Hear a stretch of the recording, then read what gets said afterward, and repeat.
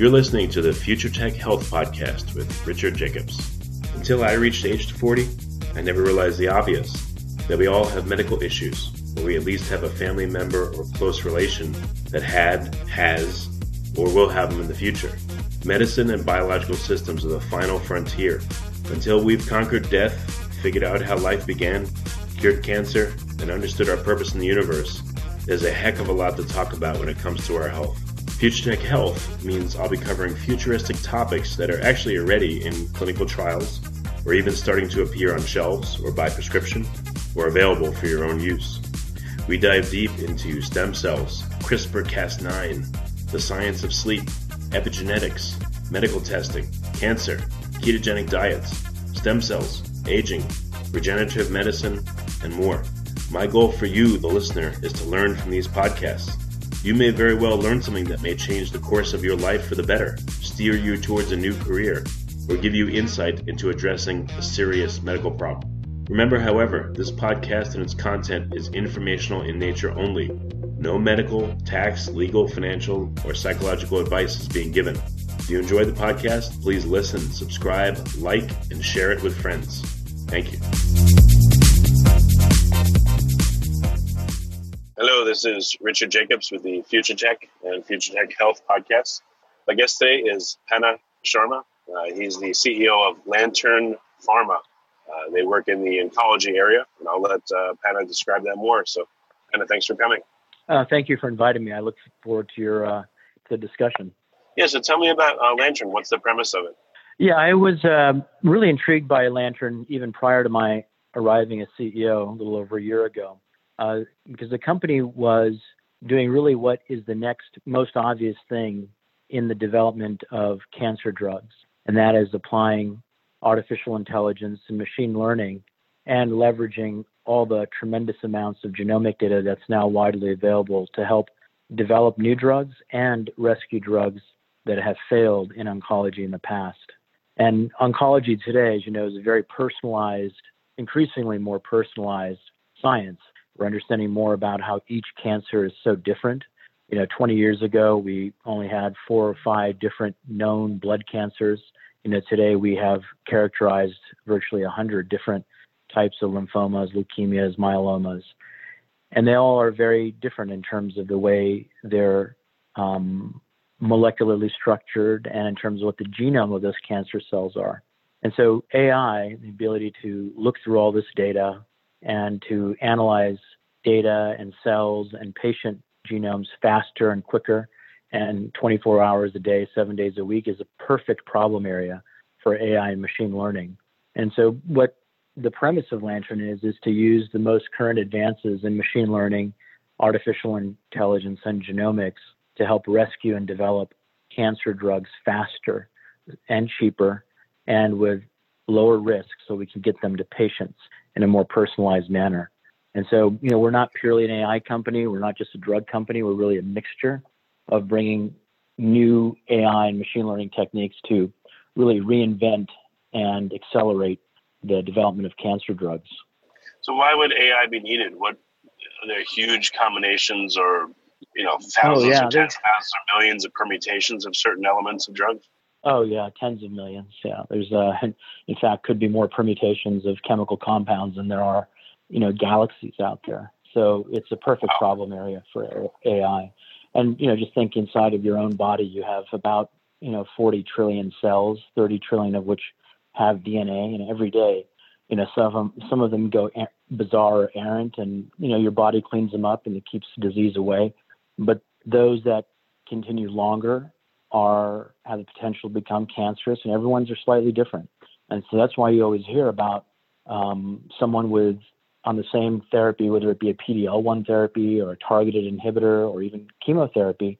Some patients do really, really well, and they go on to have, a meaningful life, and they don't affect their families, and others, die quickly or don't respond to the drug or have other side effects. And that's not because necessarily one had a more advanced cancer. It's just these cancers are that different. And you always hear about at the same time, not only patients responding so differently, but you also hear about these trials. And, having been in the biotech space for some time, I was at another company, Cancer Genetics, prior to this public company. And we did a lot of work on cancer trials, both for biotechs and pharmas. And you'd have these phase 3 trials where the drugs were very safe and effective somewhere, but they failed because some percentage of patients responded very well, but some didn't respond at all, and others didn't quite respond the way that was predicted. But there were patients that really got a lot of value, even though the drug failed, because it wasn't effective enough, or it wasn't more effective than the standard of care. And those patients, though, there were probably other patients like that, and they were not going to get the benefit of having that drug on the market. And now that we have precision pathways and we understand why those patients responded really well, and we can predict that with machine learning and AI, we can bring those drugs back to market. And so that's also, to me, is a wonderful way to accelerate the delivery of shareholder value. You have these drugs where hundreds of millions of dollars have been put into the development of that molecule, and then it gets shelved or abandoned, not because it wasn't good, but because it wasn't good enough at the time that we were doing trials. And today, the world of clinical trials has totally changed. What is good enough, by the way? Is it just expressed as a percentage, or like what are some of the factors that tell you? You have to have a discussion. Yeah, you have to typically have a discussion with the FDA, but typically that is better than the standard of care. Notable improvement over the standard of care. If it's a rare disease or an orphan disease where there is no cure or where there is nothing that's really used, then you can have maybe criteria that aren't as strict. But typically in cancer, it has to be statistically more effective and more safe, measured by safety, than the existing standard of care. But a lot of these cancers that we're discovering, as we discover more and more subtypes of cancer, and I'll give you some examples from our own portfolio of drugs, there are no cures. And so the ability to bring these drugs into the market for some of these subtypes of cancers is really a phenomenal opportunity if we can really show that we can determine which patients will respond and why they'll respond. And again, these are now problems that are central to biology and discovery. And 5 years ago, we couldn't spin up 100 supercomputers in the cloud for a few $1,000s and manage it. And today we can. And that's a phenomenal change.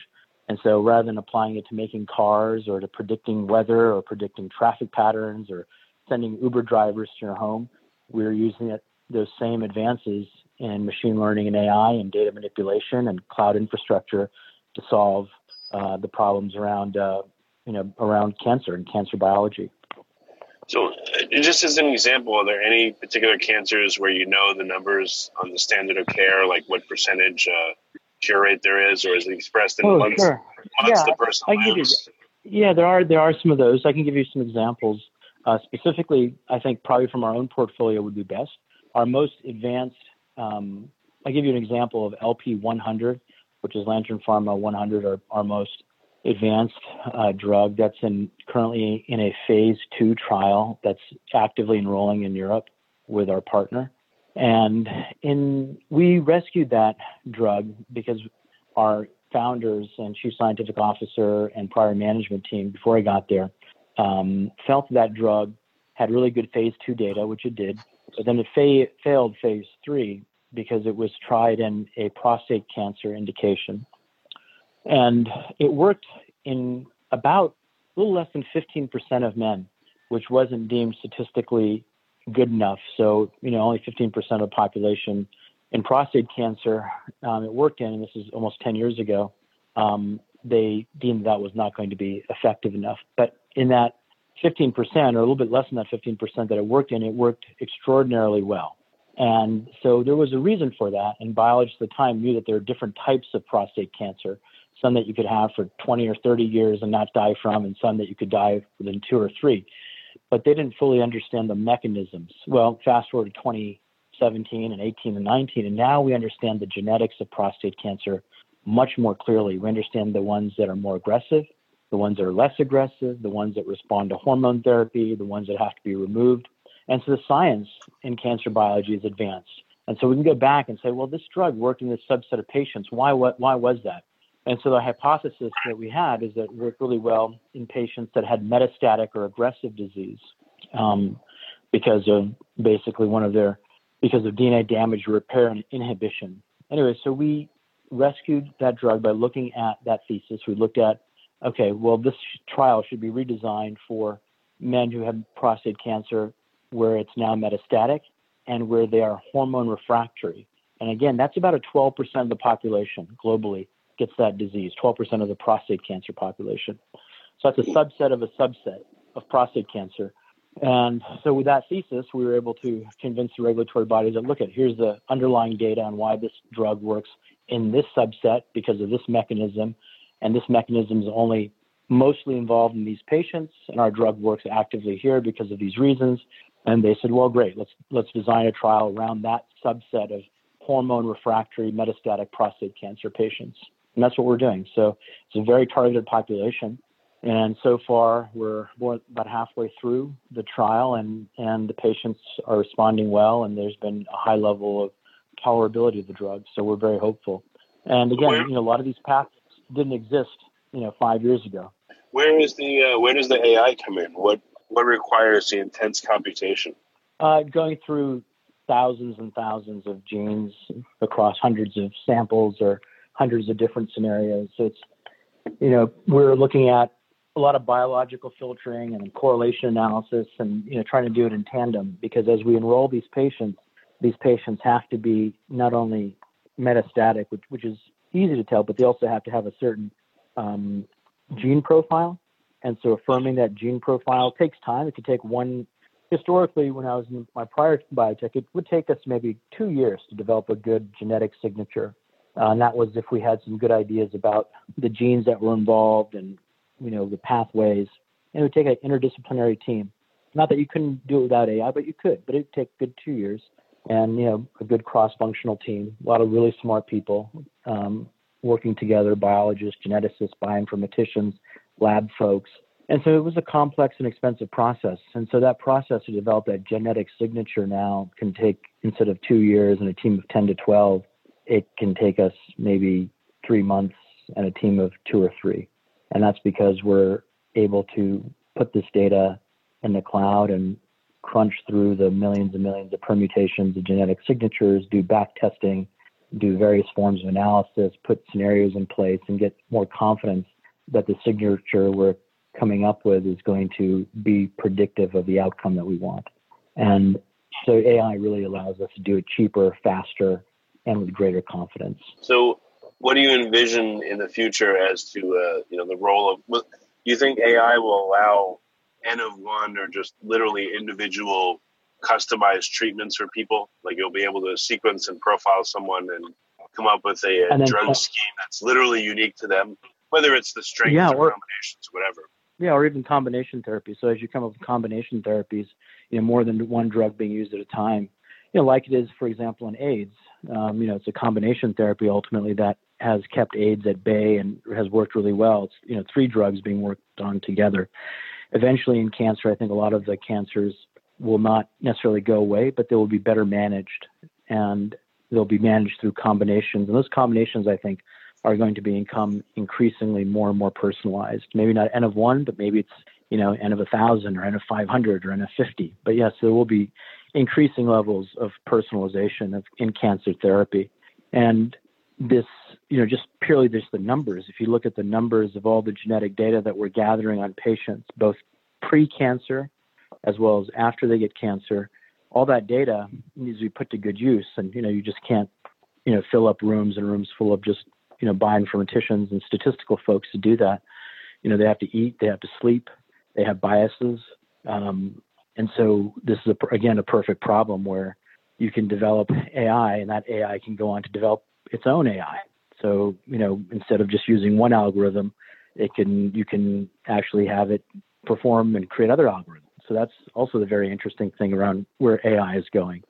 So as you do kind of the, nearest fit and nearest neighbor, and you create different algorithms and train them, every time you do one of these sets, you learn something new. And so that is, one of my visions is to really create a process where we're constantly refining and updating the algorithms by which we're identifying how drugs interact with our genes, and more importantly, are able to predict how those genes are going to allow us to either respond really well to a drug or not, or to a drug combination.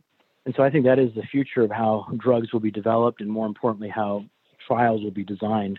And so that's, I'm really excited about, because that's a multi-billion, trillion-dollar problem. And right now, as you know, it costs almost $2 billion. If you look at different studies, anywhere between $800 million and $2 billion to develop a cancer drug. And we need to take some numbers off that. We need to take some zeros off that, especially given how expensive cancer therapy has become. And so if you imagine that our population is only going to get older and cancer will become more prevalent as we age, how do we continue finding solutions? And so part of that is I believe, is definitely going to be the application of machine learning and the application of high throughput genomic analysis to develop and deliver these therapies. So have you seen any commonalities that can make your models more efficient? Because you're using AI, maybe in the solution space or the answer space, you're seeing areas that can be cut out or assumed or baked into the model to make the models themselves, exponentially more efficient. Not yet. I don't think we've exhausted enough of our space. Right now, we have about 100 million data points, close to 100 million data points, real-world data points of drug-tumor interactions in our model, RADAR, in our platform. We'd like to get to about 350 million next year. And right now, again, our model has about 140 different drugs built into it. And again, I'd like to increase that number a little bit also. So I think there's no real, I would say, commonality. There are certain things that we're seeing inside of certain cancers, like prostate, for example, or non-small cell lung cancer. There are certain ways that we're tweaking the algorithm based on our understanding of what goes on in that cancer. So we give certain biological filters more weight than others based on our discussions with experts. And so, some of that, I would say, maybe not the models themselves, maybe certain weights or certain traits or certain filters we give a little bit more weight to, or a little bit more bias towards when looking at a specific subtype of cancer. If that makes sense to you. Yeah, I just wondered, because again, the solution space is so vast. It would be nice if AI found a way again where you can lop off maybe a tenth of the solution space, because it seems to have commonality, or maybe that would elucidate common pathways to attack any kind of cancer. I don't know. I guess one way is to solve it for the individual person, and one way is to find commonalities that would apply across, a vast number of people. No, yeah. I think we are. There are certain, like I said, there are certain filters that we use. So, for example, if we find someone that has we're working on a certain problem right now in breast and ovarian cancer, and we are making certain assumptions if people have BRCA1 or 2 gene mutations or certain germline mutations that they inherit. And so we are making certain assumptions there about how that cancer may respond to one of our drugs versus if patients don't have it. And that is definitely something that we have learned, and also, more importantly, proven through the literature. And also, we've modeled out in cell line and rat studies as well. So, I would say that we're finding those, although this problem area is so new that we are very, very slow to make biases or make certain shortcuts or conclusions, because we're just learning so much more every month right now. I gotcha. Are you profiling then the constituent cells of tumors in people that have various cancers? Are you looking at? Yes, we are. Okay, so you're looking at the gene expression of those cells, even though they're heterogeneous. You're able to look at, how many different types of constituent cells of a given cancer, a given tumor? It depends the number, but typically we try to get a pretty high tumor burden in the cells we look at. So even this, so we are, when we get, for example, a biopsy of ovarian or liver or prostate tissue, we're trying to take only the cells that have and that are cancerous based on the pathology report or based on the tissue analysis. And so the tumor burden in the cells that we're looking at is fairly high. So it's not like, it's 1 out of 1,000. We're looking at tumor burden that's often, 10, 15, 30, 50%. Well, okay. But even within there, let's say if you're just looking at a solitary tumor, from what I've heard, in order to identify it, it has typically a billion cells in it. How many different types of, not really cell types, but how many different gene expression profiles are there within a given tumor even? Have you guys elucidated? Thousands, millions? There definitely can be hundreds. And there's teasing out that commonality as part of the challenge. Absolutely. Has there been much observed commonality in their expression, or is each expression pathway like totally different? So within a tumor, there is some observed commonality, and that's in the literature, and so we try to work off of that. But also the expression patterns will change based on how the drug reacts to the tumor, and so that's also a big part of our analysis and secret sauce. Is we don't really care just about the underlying tumor. What we also care about is what is the tumor's response to our drug or to our drug combination. Because eventually our goal isn't just to diagnose the patient at all. Our goal really is to treat the cancer with our drug. And so we're really focused on what is the effect on that expression level.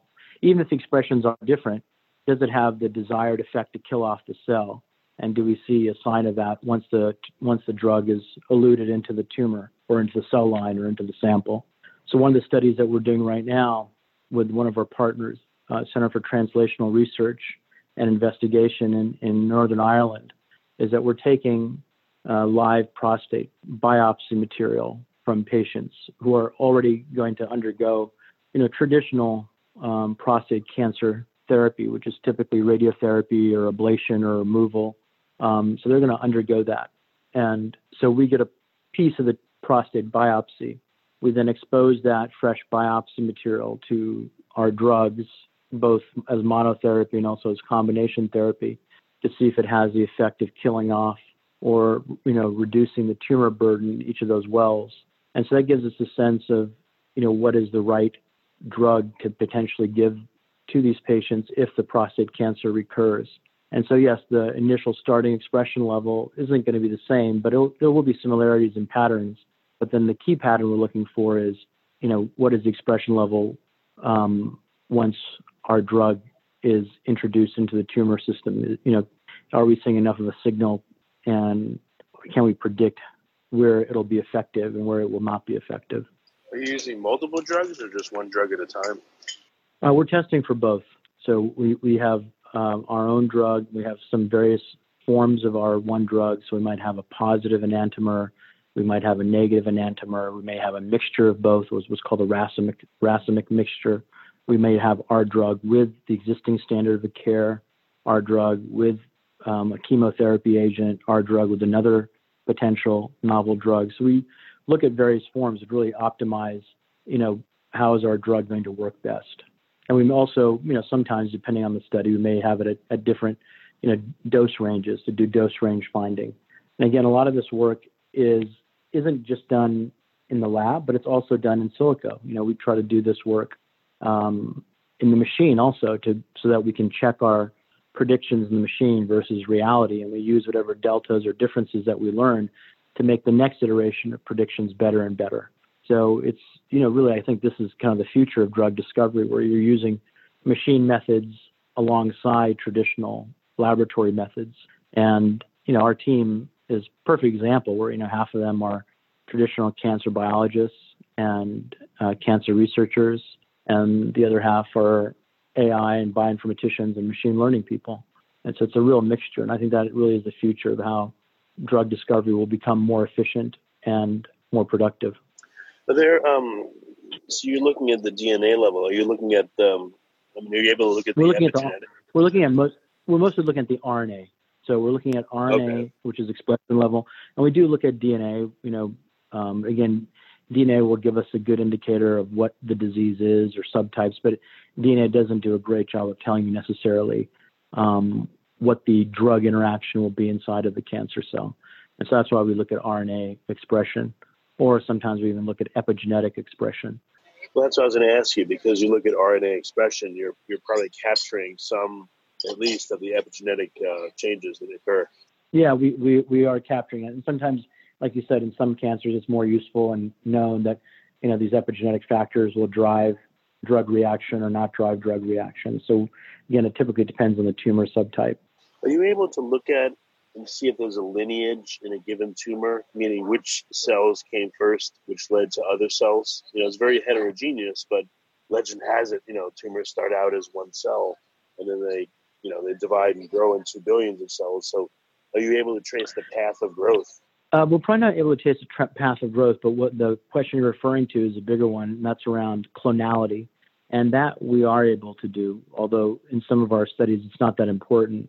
But clonality is important because a tumor may arise not from just one cell, maybe a number of cells that are cancerous. And those clones, those initial cells, can be very different, and they oftentimes fight with one another. And so in many cancers where the cancer will come back, lung cancer being one of them, multiple myeloma being another one, brain tumors being another one, oftentimes you'll treat the initial clone cancer that basically has outgrown the other cancers trying to compete. And as you continue treating that initial clone and the cancer cells related to that clone will die off because you've weakened them or you've compromised them, and allows the cancer cells from another clone to take over. And oftentimes you're still working on killing the initial clone, and it gives weeks or months for the other clone to take over. And you often hear of someone responding really well to treatment, and then 2 years later or a year later or some time later, they'll die again of cancer. And that's not because that cancer came back. It oftentimes is that it was a different clone in that same cancer that took over. That happens in multiple myeloma quite rapidly. And so that's one of the areas where I initially got a lot of knowledge about, these clones and how these clones would compete for taking over the body, and then lung cancer. And so again, my prior job, I did a lot of work with the Mayo Clinic, and in multiple myeloma, we had a partnership, a joint venture, and where we got to learn a lot about the clonal theories around cancer. And the same thing in lung cancer. Our company, we did all of the testing for one of the biggest lung cancer trials, an international trial, with massive amounts of biomarker work. And again, we saw that the analysis of the initial DNA and RNA and some of these protein levels weren't sufficient enough to really correlate to response until you started looking at things like expression and other epigenetic events. And again, there were some theories that oftentimes, you would treat one clone, and that's why someone would come back 18 months or 14 months later, because that was just enough time for the other cancer to grow and take over. And so although that isn't part of our study today, again, we're not really a diagnostic company, we're a therapy company.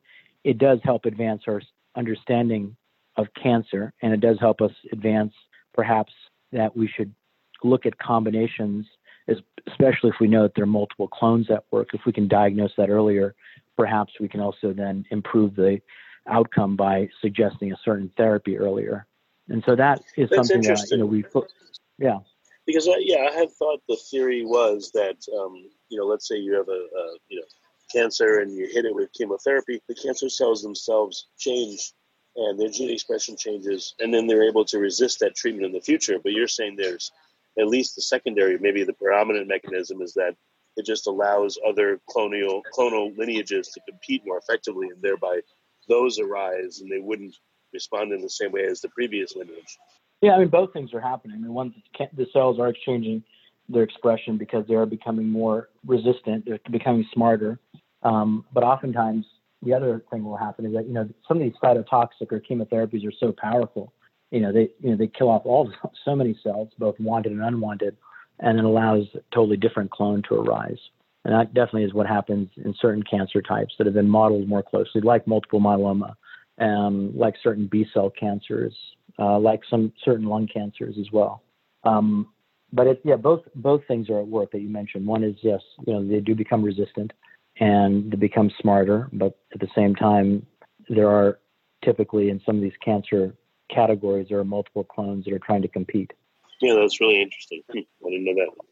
It reminds me of like the microbiome. If you have a healthy microbiome, then you take antibiotics, for instance, and they kill off the predominant actors and allow things like C. difficile to take over, which is, let's say a pathogen.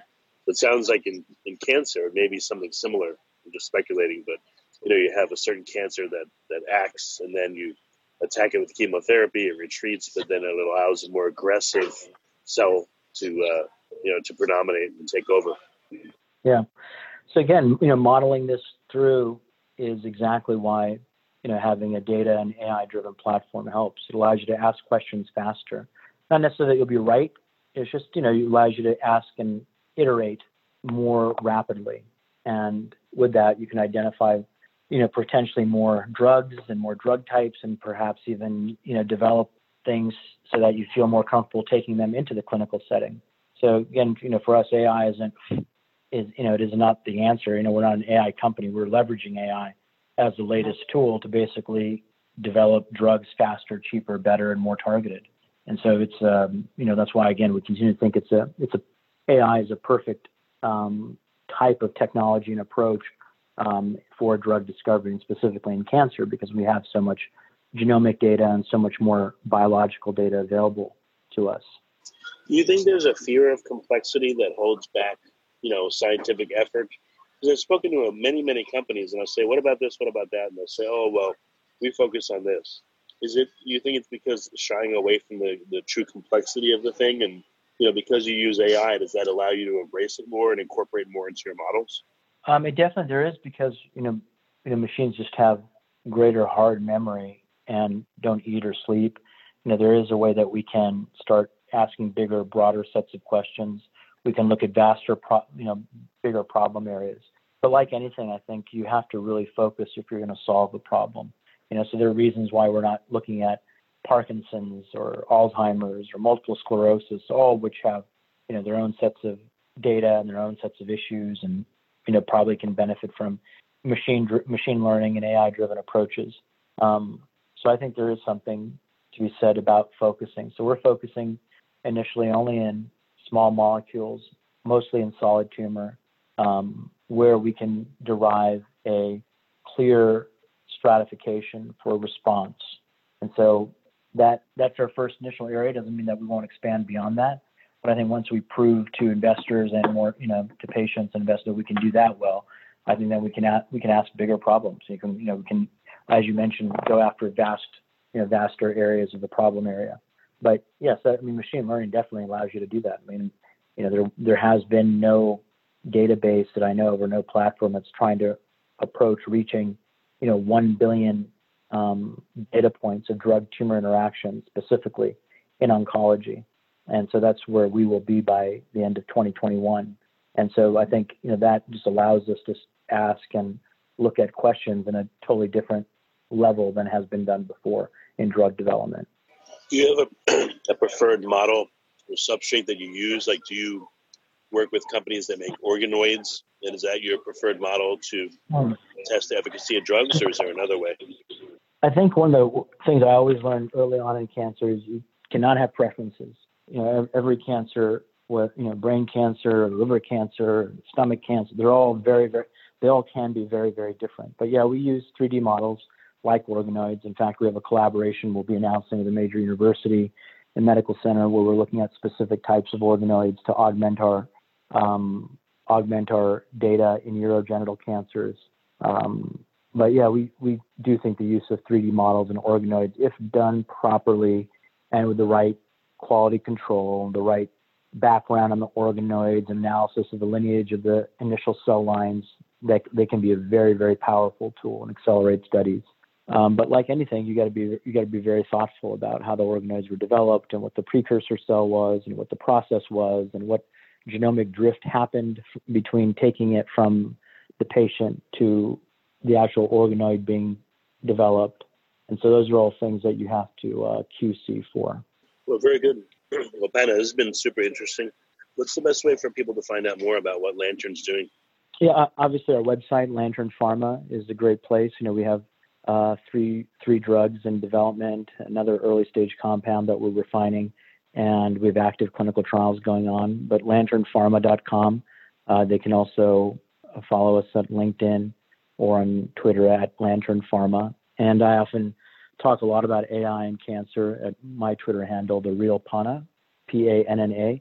And so they can also learn a lot about kind of the leading edge issues around genomics and AI around cancer there as well. That's great. Well, Panna, thank you so much for coming. Thank you very much for your time. I appreciate the questions and I love the conversation.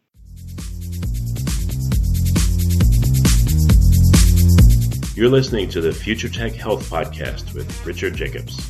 Until I reached age 40, I never realized the obvious, that we all have medical issues, where we at least have a family member or close relation that had, has, or will have them in the future. Medicine and biological systems are the final frontier. Until we've conquered death, figured out how life began, cured cancer, and understood our purpose in the universe, there's a heck of a lot to talk about when it comes to our health.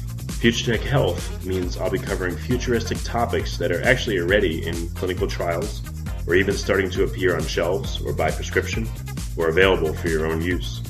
We dive deep into stem cells, CRISPR-Cas9, the science of sleep, epigenetics, medical testing, cancer, ketogenic diets, stem cells, aging, regenerative medicine, and more. My goal for you, the listener, is to learn from these podcasts. You may very well learn something that may change the course of your life for the better, steer you towards a new career, or give you insight into addressing a serious medical problem. Remember, however, this podcast and its content is informational in nature only. No medical, tax, legal, financial, or psychological advice is being given. If you enjoyed the podcast, please listen, subscribe, like, and share it with friends. Thank you.